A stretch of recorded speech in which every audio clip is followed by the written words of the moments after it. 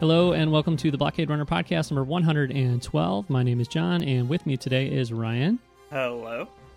And Ryan, we're going to talk about Galaxy's Edge today, which was kind of your idea, and a good one, to be sure. So yeah, we're going to talk about all things Galaxy's Edge because the park is open, and we haven't been, which is no, we haven't been. So we're just going to do a whole show about it because we've never been there. Yeah. No, we haven't been, but there's a lot of info and news and stuff coming out. And we've also been reading the Star Wars Galaxy's Edge comic, which is tied in with that. So we're going to talk about those things today. Maybe a little bit of a briefer episode, but boy, do we say that every time. So we'll see what happens. Yeah. So let's just jump in. Let's talk about Galaxy's Edge. And which story should we start with here, Ryan? Because we have a couple of news stories we want to talk about, just sort of the haps, what's going on with Galaxy's Edge, and then we'll talk about the comic. So, which of these do you think would be a good one to kick it off with here? Probably the most negative one.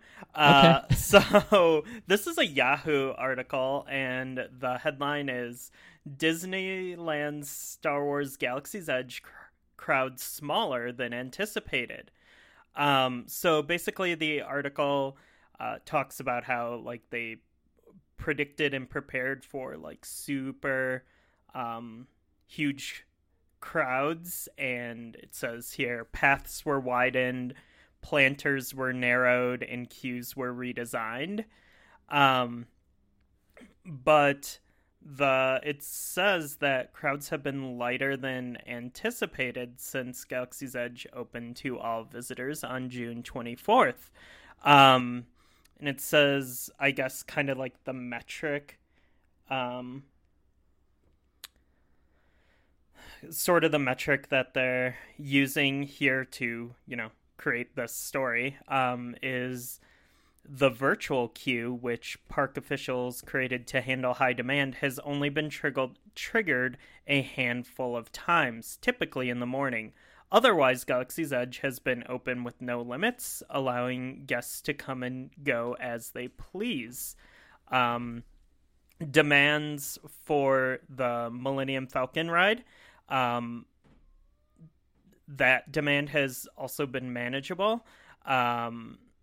It says here that it's typically hovered between 30 and 60 minutes, spiking to 90 minutes at time.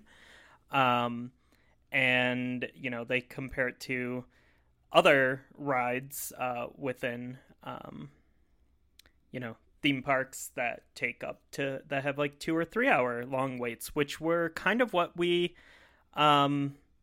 expected. I know I was kind of rolling into this expecting to wait 2 or 3 hours for literally everything at Galaxy's Edge, but that doesn't seem to be the case so far.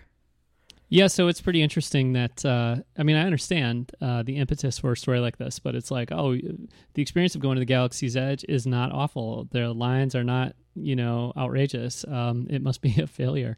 But no, it's one of those situations where it's is this because things are being managed really well, and because things are being managed really well, and it was designed to handle a certain number of people at all times?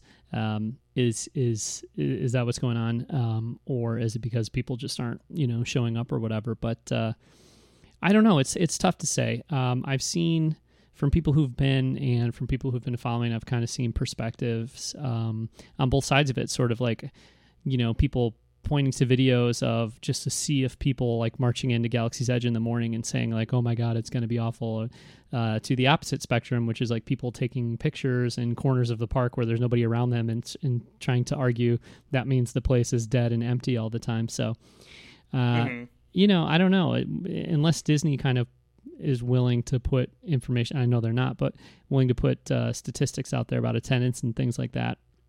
I think it's really kind of tough to say, but, for instance, with the Millennium Falcon ride, I know when we talked about this, sometime in the spring or whatever, We were talking about the design of the ride and the fact that it has maybe like 8 different pods or something like that kind of circle around. And so, at any given time, there's multiple people riding on it, not multiple, like multiple groups of people riding the ride.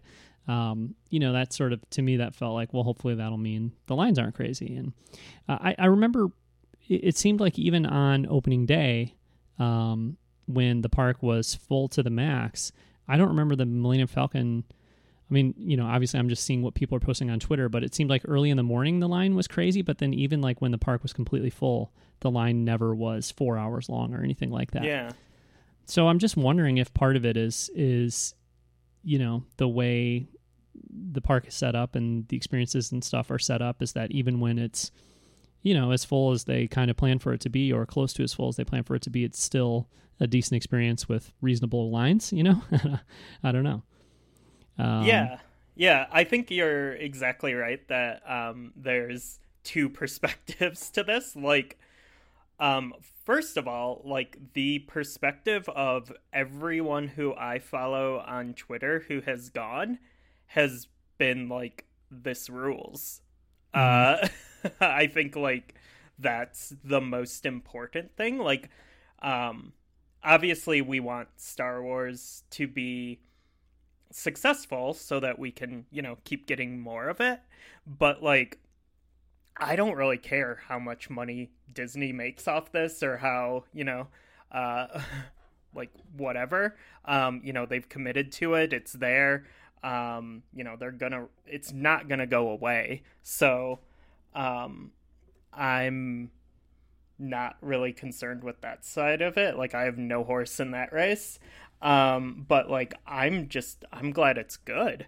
Like, it's really just like, people have just made me want to go there more.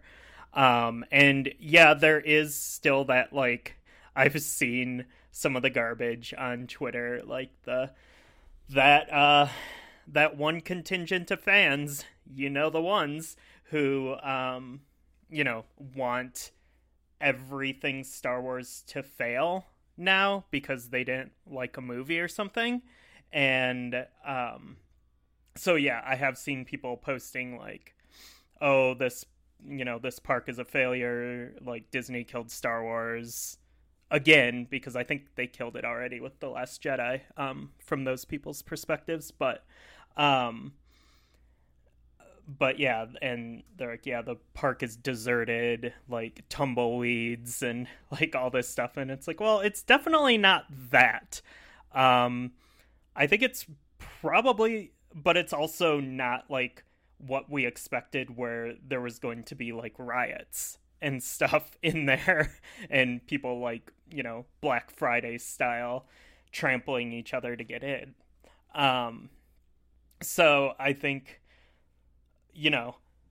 Disney seemed to have planned for like the worst case scenario of like so many people and like trying to keep those people comfortable and having fun. Because even if it's like in the most immersive, thing ever, like if you're just like elbow to elbow with other people and you can barely move, like that's not fun.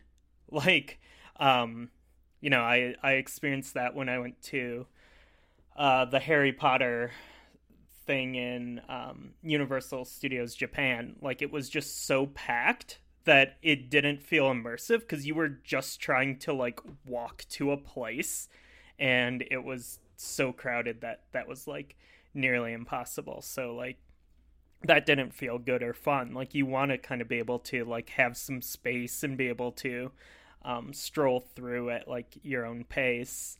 So yeah, I mean, I think Disney planned for like the absolute maximum, which was a good idea. And, that maximum has only been hit at like certain times.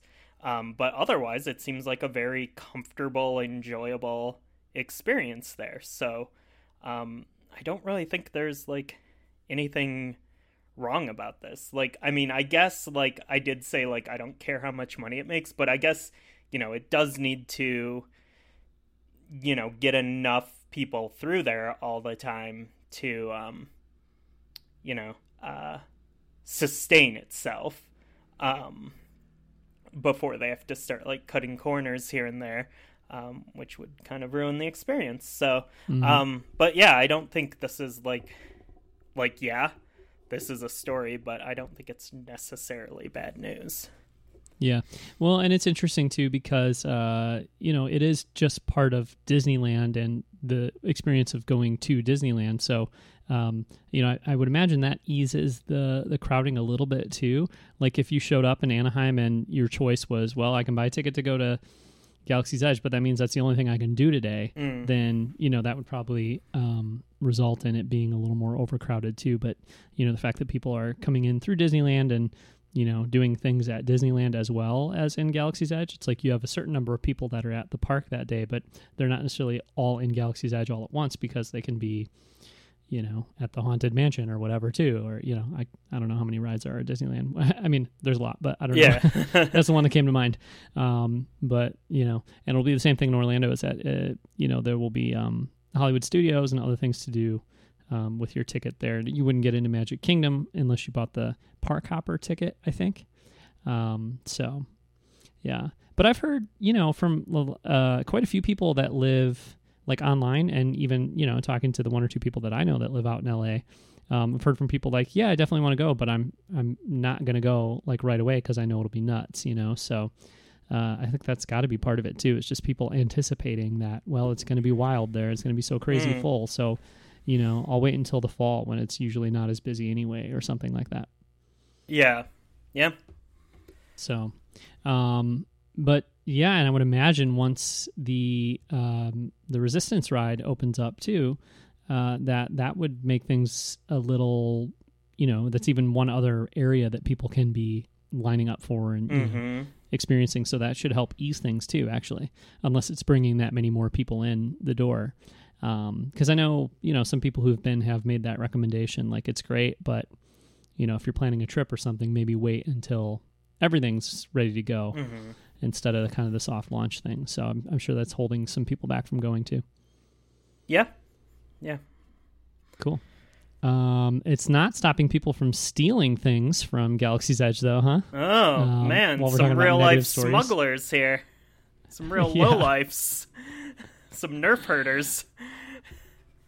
Yeah, I had heard about this because I knew that they had like special space sporks or something that were used in the cantina or in the restaurants, whatever, however that's referred to.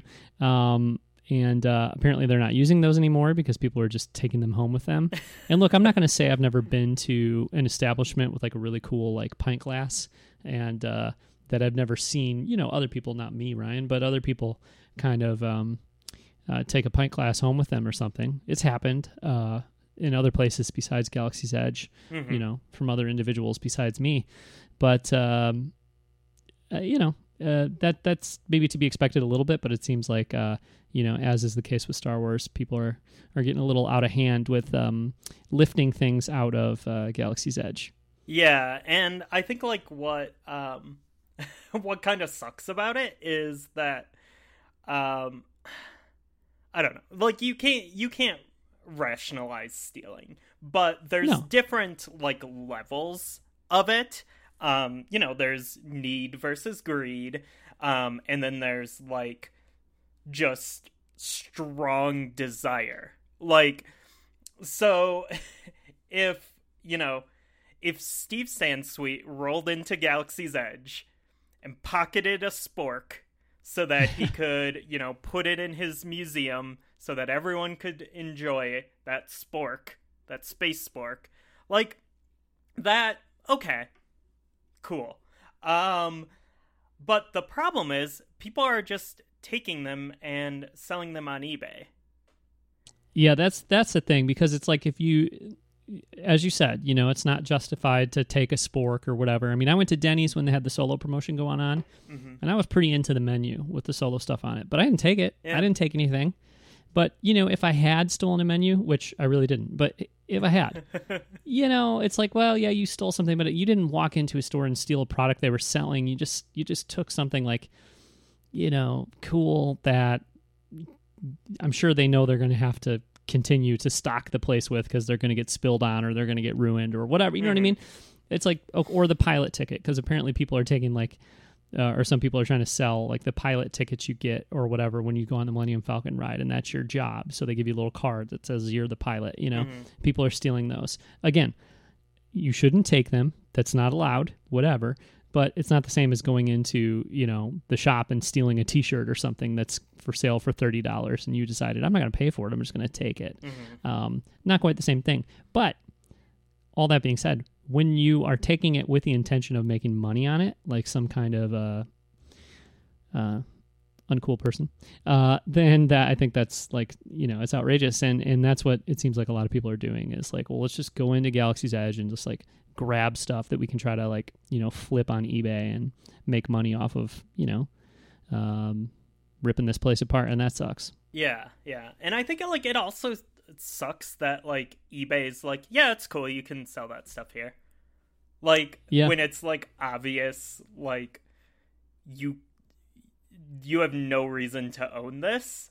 Like, I mean, man, I wonder like if eBay had been like, no, that's, you know, in the same way you can't sell heroin on eBay, like you can't sell this this spork, because it's, you know, this is you know, when this comes up in our terms and stuff, like it's you know, it's obviously not yours, it's stolen. Like, you know, they have a way of filtering out what's sold on there. It's not like, well, it's out of our hands.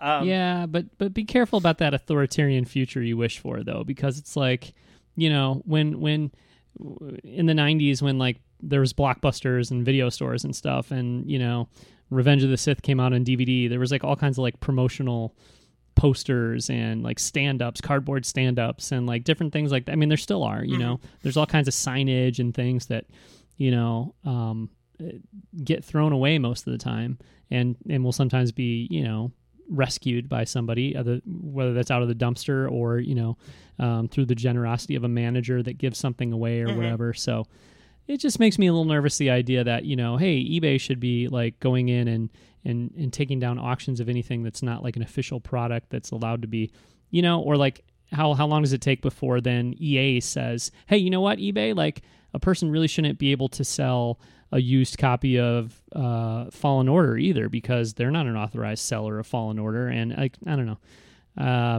Drugs are illegal. That's why you can't sell them. Sporks and heroin. I'm not sure the analogy or the comparison there is really that apt, but you know. Well, if you get something for free, you shouldn't be selling it anyways, just as like a person. Well, yeah, but like, okay, so if Blockbuster gave me a Revenge of the Sith like signage in 2006, and I decide now in 2019 I want to sell it on eBay, is that bad? Well, you should. I mean, you got it for free. You should give it to someone. You should give it to me. If you don't want it anymore, like give it to a friend. All right. Not everything in this life is about making money. All right, that's true, but. That's true, but I think intentions are important here. Like, if you go into Galaxy's Edge and you're ripping stuff off so that you can sell it, you suck. But, you know, I'm not sure that I'm hoping for the benevolent overlords at the Silicon Valley company eBay to be shutting down, you know, what people are. I sound like a libertarian right now. Yeah, just let the market decide. Yeah, no. But it's fine. We can move on. I think I get what you're saying. Yeah. All right. Okay. Yeah. Well, that sucks that stuff's getting stolen at Disneyland at Galaxy's Edge, but it's pretty unsurprising, I guess. There's also a ton of stuff being sold though, which kind of contradicts the argument that actually, you know, Galaxy's Edge is a failure and there's not enough people going there, because they're selling tons of merch to the point that some of the stuff is kind of sold out, apparently.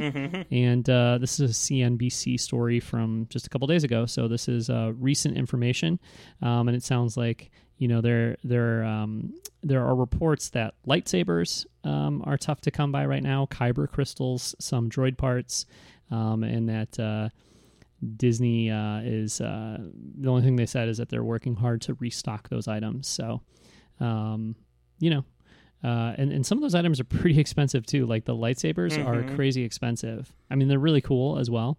As are the droids. The droids are really expensive too. Really cool. But, if those expensive products are selling out, I think that that's a good sign that people are pretty excited about Galaxy's Edge, having a good time there, and feeling like they want to legitimately take a piece of Galaxy's Edge home with them, rather than stealing the sporks. Mm-hmm. Yeah. And so, people are selling the Cokes. Are they? Yeah, people are selling those on eBay. See, now, we don't want to keep having this philosophical debate or whatever, but like, I can't go to Galaxy's Edge until next year, but I kind of would like a Coke. I would drain it. I would pop a hole in the bottom of it and let all the Coke out, and then, have that can. And if somebody were to sell that to me for like $10 or even $15, and what does it cost? What does a Coke cost at Galaxy's Edge? I wonder. I think they're it's got to be like $7 or $8, right? Yeah. Yeah. So if somebody wants to sell me one for $15 on eBay, like, I think that's cool. I guess they didn't get it for free though, so that wouldn't violate your rule because they had to pay for it. Yeah. Yeah, no, I mean, I don't know. It's one of those things where some of this stuff is really cool, and I'm definitely going to be picking up some Galaxy's Edge gear when I come back from there. I don't think that I personally necessarily will be buying the droid or the lightsaber, considering the price, but sounds like quite a few people are. So, yeah. Yeah.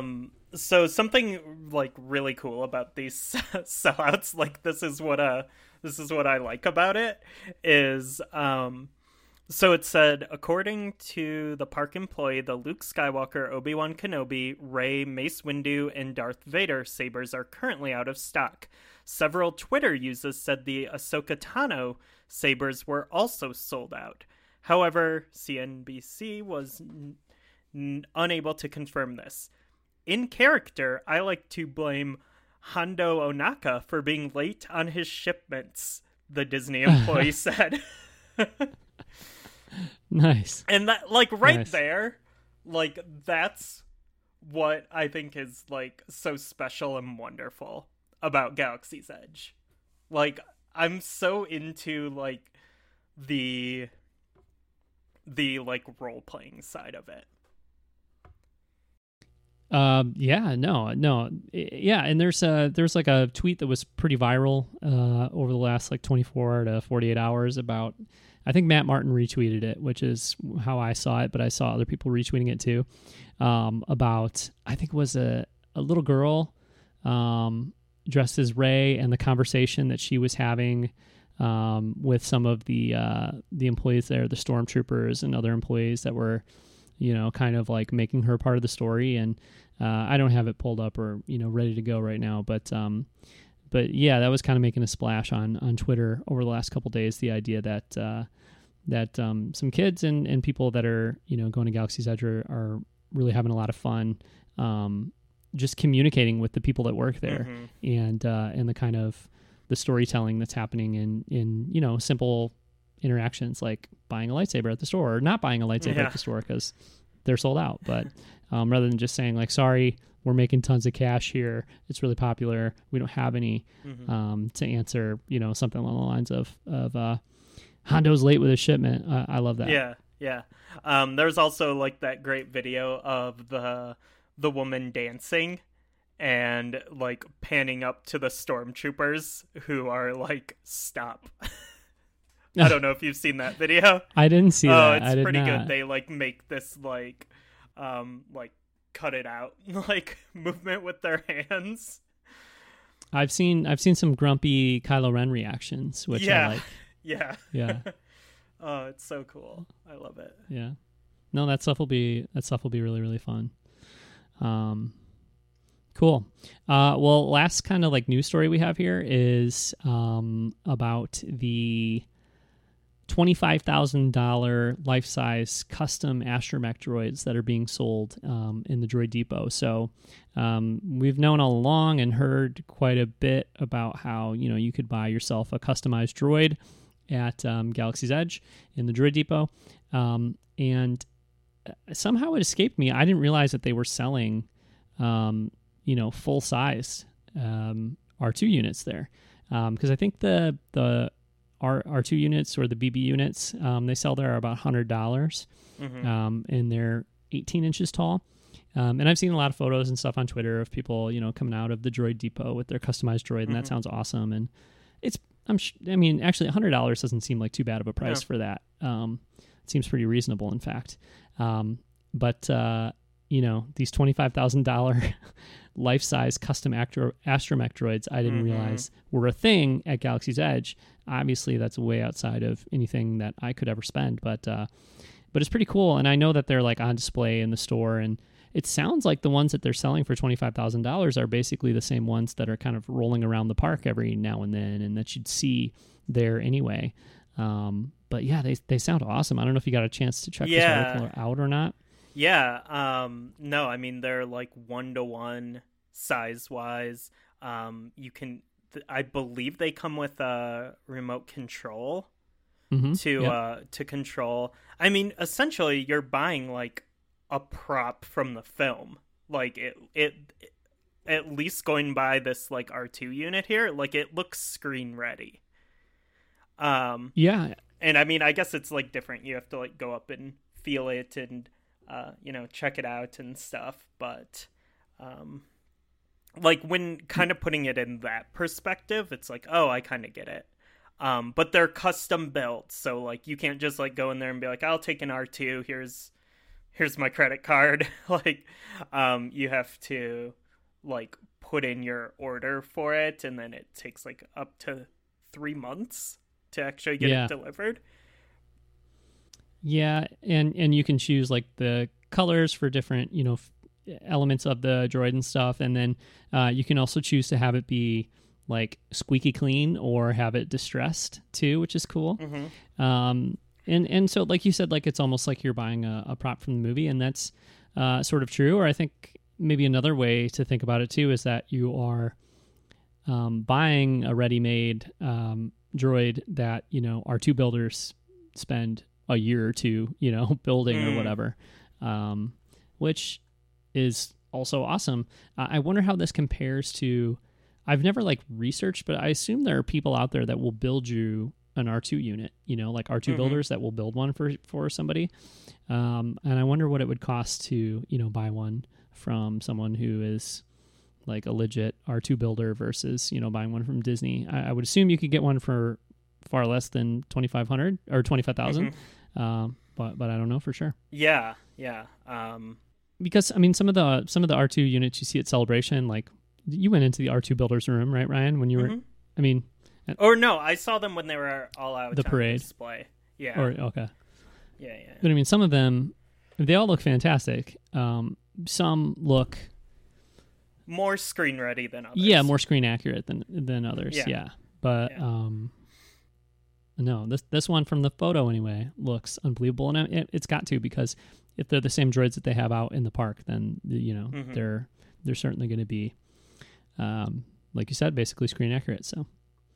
But I don't know if we even said this. They are selling these. So, what was the number? 3 were sold during the first week that the park was open. So, wow. Yeah. And they were all sold to Steve Sansweet. That's I wonder. I bet he didn't buy one, but I bet he's got something just as good already up there at Rancho Obi-Wan. So. Yeah, I wonder if there'll be like a new section they'll have to like expand Rancho Obi-Wan, because there's so much stuff at Galaxy's Edge. Oh yeah. I'm sure they've got one of everything, besides the $25,000 droid, but yeah. Right on. Cool. Well, it literally costs twice as much as my car.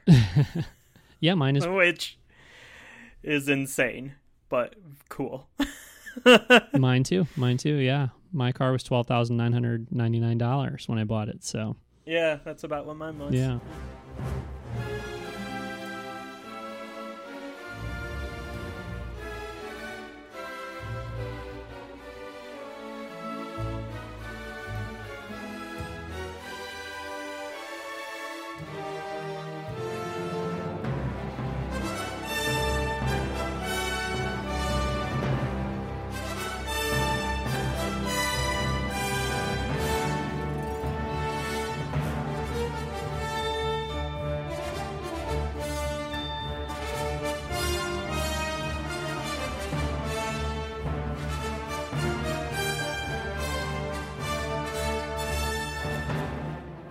All right. Well, why don't we jump into the comic and talk a little bit about this tie-in material? We have more tie-in material on the way because the comic's not done yet. There's more comic to come. There are 3 issues out now, and it's going to be a 5-issue series. Is that right? I believe so. Yeah. And then we also have, what is the name of the book coming out later in August? Something of Fate, right? Crash of Fate. A Crash of Fate. Yeah. We have a Crash of Fate coming out as well. And I'm sure more stories beyond that as well. And then there's the Delilah S. Dawson book as well. Oh, yeah. About Vi. Vi? Uh-huh. Yeah. And Cardinal is in that book as well, right? Mm-hmm. And what's that one called? We don't know at the moment. No, I don't remember. Okay. But I can picture the cover perfectly. I just can't picture the title. Right on. Okay. Cool. Yeah, well. Moving on. So, you're the comics guy, Ryan, so why don't we talk about this Galaxy's Edge comic? Ethan Sachs is the writer, is that correct? Mm-hmm. And what else has he done in Star Wars? Not much. I think he had a short story in, wait, now I'm not even, this might be the first Star Wars thing. Okay. Or no, it looks like he had a short story in Age of the Republic. Okay. So I think maybe one of those like in the annual or whatever. Yep. I think one of those was his. Are you familiar with his work from other Marvel stuff or other comic stuff, or not really?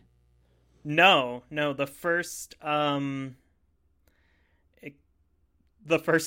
I even heard of him was when I was meeting Greg Pak at Celebration, and he was also there. Oh. And he was like, "Yeah, I'm writing Galaxy's Edge, which wasn't out yet." Oh, wow. Okay. So, yeah. So you know him. You guys are buds. Oh yeah, great friends. Okay. But it looks like he's written some Old Man Hawkeye and Old Man Quill over at Marvel, which is based on the Old Man Logan book by Mark Miller.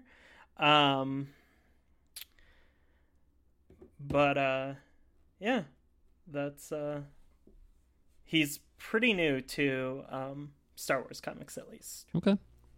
Yeah. All right. So, basically, like the setup of these comics is that they take place. The framing kind of device of the story takes place on Batuu, and then we go out elsewhere into the galaxy to explore the stories behind either the characters or the artifacts that are there on Batuu. So it is a story set on Batuu, or it is a series set in Batuu, and we do learn about Batuu and Galaxy's Edge through reading it, but it's also kind of delving into more commonly explored areas of Star Wars as well, kind of in the primary section of each book. So I don't know. What do you want to talk about each of them, like kind of one at a time here? Yeah, I think I want to talk about my first impression, which and kind of the evolution of my thoughts on this series. Issue 1, I didn't really like. No, I didn't either. Okay. I was we get introduced to these new characters in the framing device part, and we get introduced to Batuu and stuff, and I thought that part was cool, and then it's 18 pages of a Han Solo story, and which is fine. Han Solo's cool, but as we've kind of talked about on previous episodes recently, there is a degree of fatigue at this point where we've just gotten it's just so nonstop with original trilogy character stories, when there's all this other stuff that we're champing at the bit for, stuff about Batuu, stuff set in the sequel trilogy, even like prequel stuff is, kind of fun and different now. So yeah, like I found that like really disappointing. I still didn't like really know who the new characters were, what was going on with that, and it was just like a kind of generic Han Solo adventure.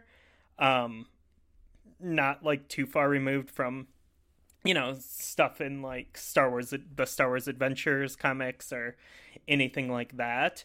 Um, so yeah, I was like, I hope that's like not all that's gonna happen with this book. Like, I hope that's not what it is. Yeah, no, totally. And on like what do you call the page that has the title and the credits and stuff, like in the front of the book? I don't know which, the title page or whatever, credit page. Yeah. It shows kind of like these new characters and with their name next to them, so you know who they are and stuff. And there's Doc Ondar, Remex, Kendo, and Wuro. And there's other characters in their little like gang or whatever too. They're smugglers or pirates or whatever. And like Doc Ondar is the only one I care about, I have to say. Like the rest of them, it's just they're fine, I guess, but they're really only there kind of in the beginning and the end. And this format is pretty similar to Vader's Castle, Tales from Vader's Castle. Mm-hmm. But I kind of definitely found those characters more distinct and interesting. And I felt like the way that those stories played into the framing device was just more natural and felt less shoehorned than this does, at least early in the first issue or two. Yeah. Well, really, for me, it's the first two issues, and we can talk about that as we go. But I like the third one quite a bit more. Yeah. Yeah. So then, like, moving on to the second issue,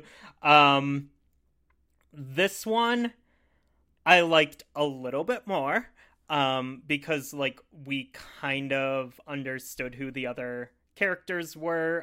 We got to see, like, a little bit of, like, Doc Ondar's, like, craftiness and, like, got to see him actually being like a character. But then again, it was just like, it was a Greedo story, which is fine. We don't get a ton of Greedo stories. I also don't really think we need a lot of Greedo stories. Yeah.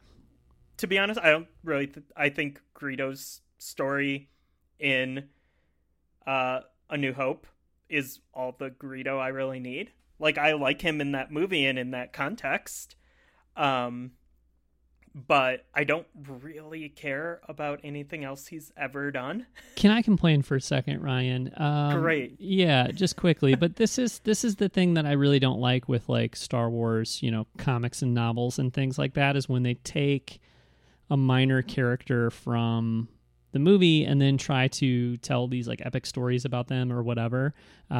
So it's like I would, when I got done reading this comic, it was like, oh, this is the one where we try to make Greedo into something he's not, like a big deal. And, you see him have, like, there's all these panels where he's in these like intense action poses. And I mean, he's a bounty hunter and, you expect he's gotten himself into some trouble and things like that. But it's just one of those things where it's like, we're trying really hard to take someone who was a minor character and you don't need to know anything else about and do all this, stuff. And it's like, it just feels really unnecessary to me and not very creative either, because it just kind of feels like, well, I don't know, what's some character from Star Wars that we haven't seen that much of? Oh, Greedo? Cool.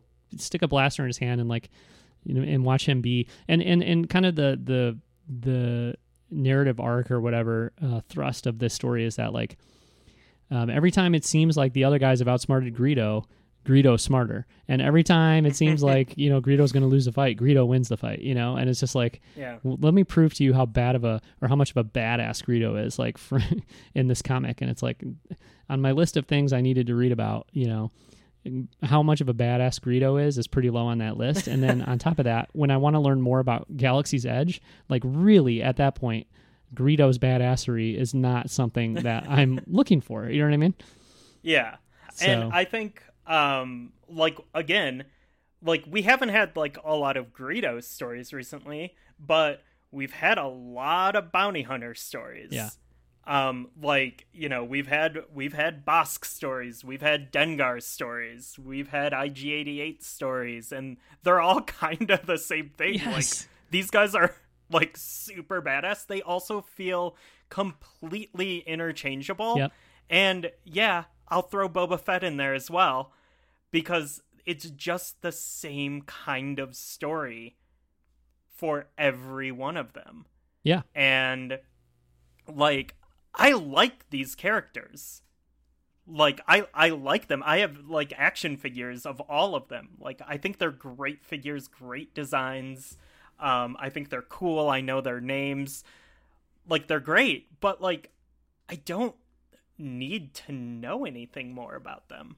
And especially if they are so interchangeable and it's the same kind of story every time, like, that just, it doesn't feel necessary. Action figures of minor characters is the best. Like, I love that, Yeah. you know, but Yeah. you're not trying to turn them into something they're not at that point. You're just celebrating what they are. And so I don't like the stories that try to, like, kind of, you know, generally speaking, I guess I'm painting with a wide brush here or whatever. But, you know, for the most part, yeah, I don't really like the stories that try to take a character from a movie and completely sort of change what our perspective on that character, or try to blow them up into something they're not.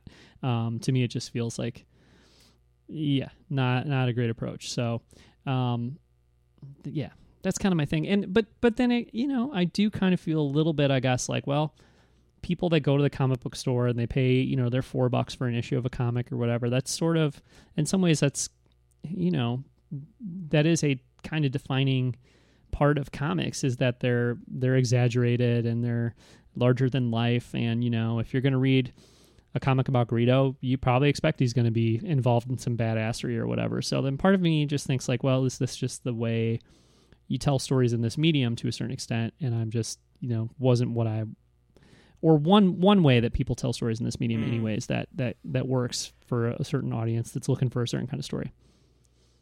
Yeah, I mean, there may be a degree of that, but I think, like, again, I think, like, Dr. Aphra is, like, a completely different feel, and we'll talk about her a bit more in a moment here, but, like, I think, you know, that book is more about, like, you know, like, thoughtful manipulation and, you know, character feelings and depth and interactions and stuff. And, like, I don't know, like, people like that. So I think, like, I mean, it's just, it feels like the OT just feels like a huge crutch for Marvel right now. Mm-hmm. And, like, it's just kind of frustrating. Like, and it seems like they're not being as experimental and branching out as much as they were.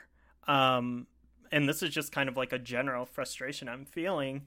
But, like, why can't we be getting a comic, like, based on the Resistance characters? Like, we got that Kanan comic a few years ago from Rebels, and that was awesome. Yeah, but they weren't trying to protect Kanan and Rebels storytelling the way they are. You know, I think that's a Lucasfilm thing. Really. I mean, they did let Poe Dameron happen, I suppose. Yeah, no. I meant, like, the cartoon Resistance. Oh, I'm sorry. Okay.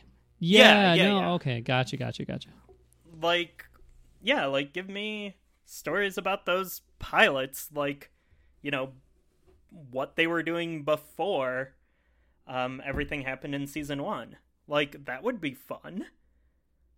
Like, give me, like, I don't know, like, it doesn't have to be, like, a big story or anything, but just, like, something different. Like, I don't know, like, it just feels like every single, like, 4 out of 5 Star Wars comics I pick up every month are, like, have Darth Vader in them. Yeah. And it's like, even, like, if, like, I'm a fan of Darth Vader, like, I like all these characters, but, like, there is a such thing as, like, too much of a good thing. Yeah. And, like, we're really hitting that point now. And hopefully with, you know, the Skywalker saga wrapping up, like, hopefully we'll be able to get some more, like, sequel trilogy stuff. But like there's like no books on the shelf that cover the prequels, and there's still like stories that could be told there. Yeah, and when this comic was announced too, it was sort of like, at least in my head, and maybe my expectations are part of the problem, but when it was announced, it was sort of like one of these things where it was like, well, Doc Ondar is going to be spinning some yarns about how these items showed up in his shop, and you know, that's factually accurate, I suppose, but that's not what the experience of reading these stories feels like. You know what I mean? Yeah. Doc Ondar is a very minor, part of this, and as you're reading the story about, Greedo being hardcore or whatever, like, I'm not thinking about Doc Ondar telling that story. It doesn't feel like that's what's happening. It just kind of feels like, we showed you a couple panels of Batu. Now here's some more OT stuff for, 80% of the book, and then we'll show you a little Batu again at the end, sort of thing. And I'm also kind of confused in this one with Greedo. Issue number 2. I'm also a little confused, Ryan. Can you help me out here with this stormtrooper with the scar on his eye who's like, mad about the lightsaber or whatever? Like, the same dude is then back on the ship with the Remex and Wuhor or whoever. And like, so is he working both sides? Like, is he a First Order trooper who is like cheating on the First Order with these guys? Or is he just pretending to be a First Order trooper? I can't figure out what's going on with that. I literally didn't even think about it. Okay. Yeah. Maybe. Also, it is cool that the one character. Sorry, it is cool that the one character is a changeling, though. I did like that. Yes. Yep. Yeah. Yep. Yeah. No, I honestly have no idea. Okay. I mean, that kind of tells you a little bit about the quality of the framing story that's being told here. Then, right? Like, we don't even know what's going on with these kind of pirate characters and stuff. Yeah. We're being pretty negative. Why don't we jump into issue number 3? Yes. Which is actually pretty great. It's awesome. Okay. Yeah. So this issue, I'd say stars Hondo. Anything Hondo is in stars Hondo is my take on it. Agreed. Every Rebels episode and Clone Wars episode that Hondo is in, they star Hondo. Except for like those early Clone Wars episodes where like he's just like a tough guy and doesn't talk. Yeah. That's super weird. Okay. But this is the Hondo that we know and love. The one who's, like, I'm gonna kill you. Just kidding. Or maybe, like that whole thing. Yeah. And this one is like, this is like what makes sense for this book to be, because like Hondo's someone who's like very involved in Galaxy's Edge. And then like, and then there's like the framing device as well. So like you're pretty much getting like almost full Galaxy's Edge content here in this one. Yeah. And I think like, again, like, we've been getting quite a few more Hondo stories recently. But like they're a different feel. Like a Hondo story is a different feel from like a Greedo or Boba Fett or Dengar or IG-88 story. And like, I guess it's like also just personal preference, because some people could be like, oh, he's so annoying, like I hate these stories. But I think the Hondo stories like play to the strengths of Hondo's character. Like the kinds of stories that they put him in are the kinds of stories that make a lot of sense for his character. I don't think that was the case with the Greedo story. I think you could argue that's the case with the Han Solo story in issue number 1. But it's just, there's been so many of those. It just feels so, done. That it's unless we're learning more about like who Han is as a person, or we're learning about a time in his life that we really don't know about or something. Sometimes that can be pretty exciting or whatever. But when it's just another like Han and Chewie, straightforward Han and Chewie story set in the OT, time period, that feels a little bit unexciting at this point. Yeah, and just to be clear, I am totally up for old Han Solo. old Han stories. Yeah. Like if they started dropping those, like him, you know, like 5 years before Force Awakens, like that's the Han Solo story I want to read. Yeah, that would be awesome. I could also go for like Scrum Rat era Han Solo stories, or even like Solo the movie, era Star Wars stories or Solo stories. Yeah, I could go for that. I mean, and I'm not like totally against OT era Han Solo stories, but I feel like maybe put a moratorium on it for a while. Same with Luke, same with Darth Vader.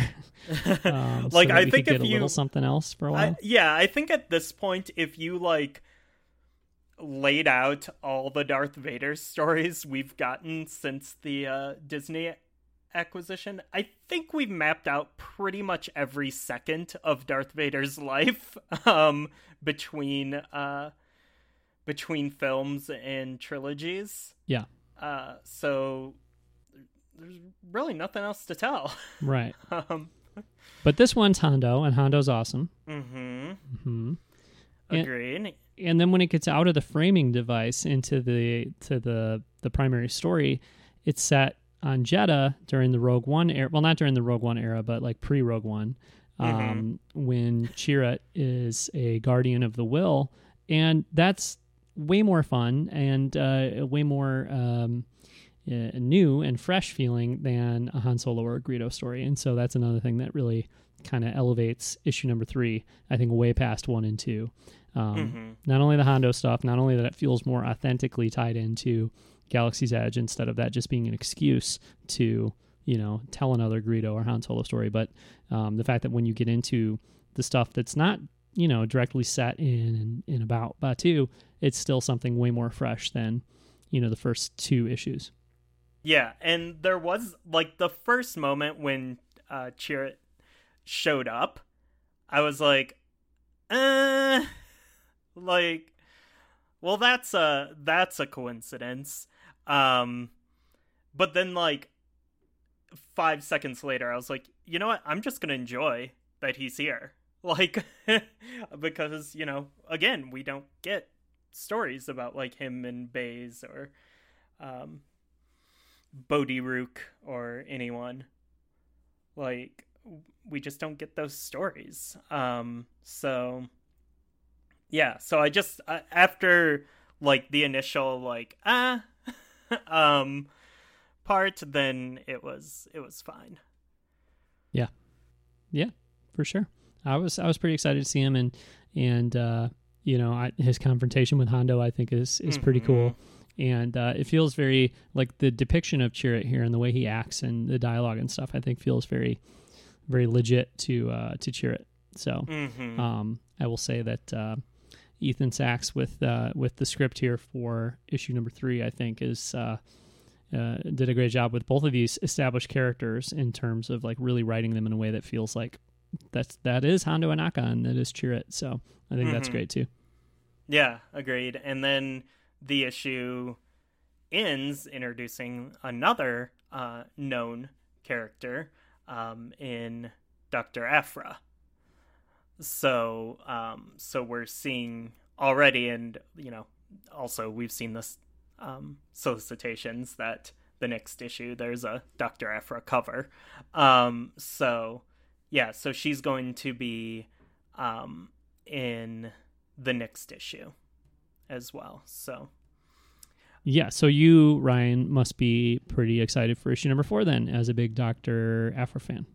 Yeah. I'm of course like always excited to see her in other places besides her own monthly book. And she is also someone who, like, she's an archaeologist. She's a space archaeologist. She's Space Indiana Jones, basically. And with, like, way more emotional issues. But yeah, like, so she is, like, someone who's, like, oh, yeah, you really fit in this story.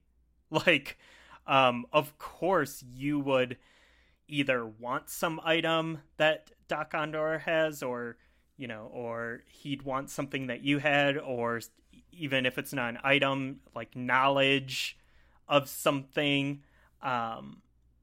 And so I think like she is a really good fit for this story in the same way like Hondo is. And, you know, she's not someone that we've had a ton of stories about or doesn't need to have stories about. So, yeah, I think like it will be pretty fun next issue. Like it'll be, you know, we've only really had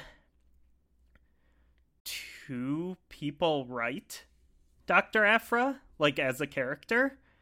You know, Kieran Gillen kind of created her and like gave her the voice, and then Cy Spurrier has been writing the comic after Kieran left it. But I think those are the only people we've really had writing her.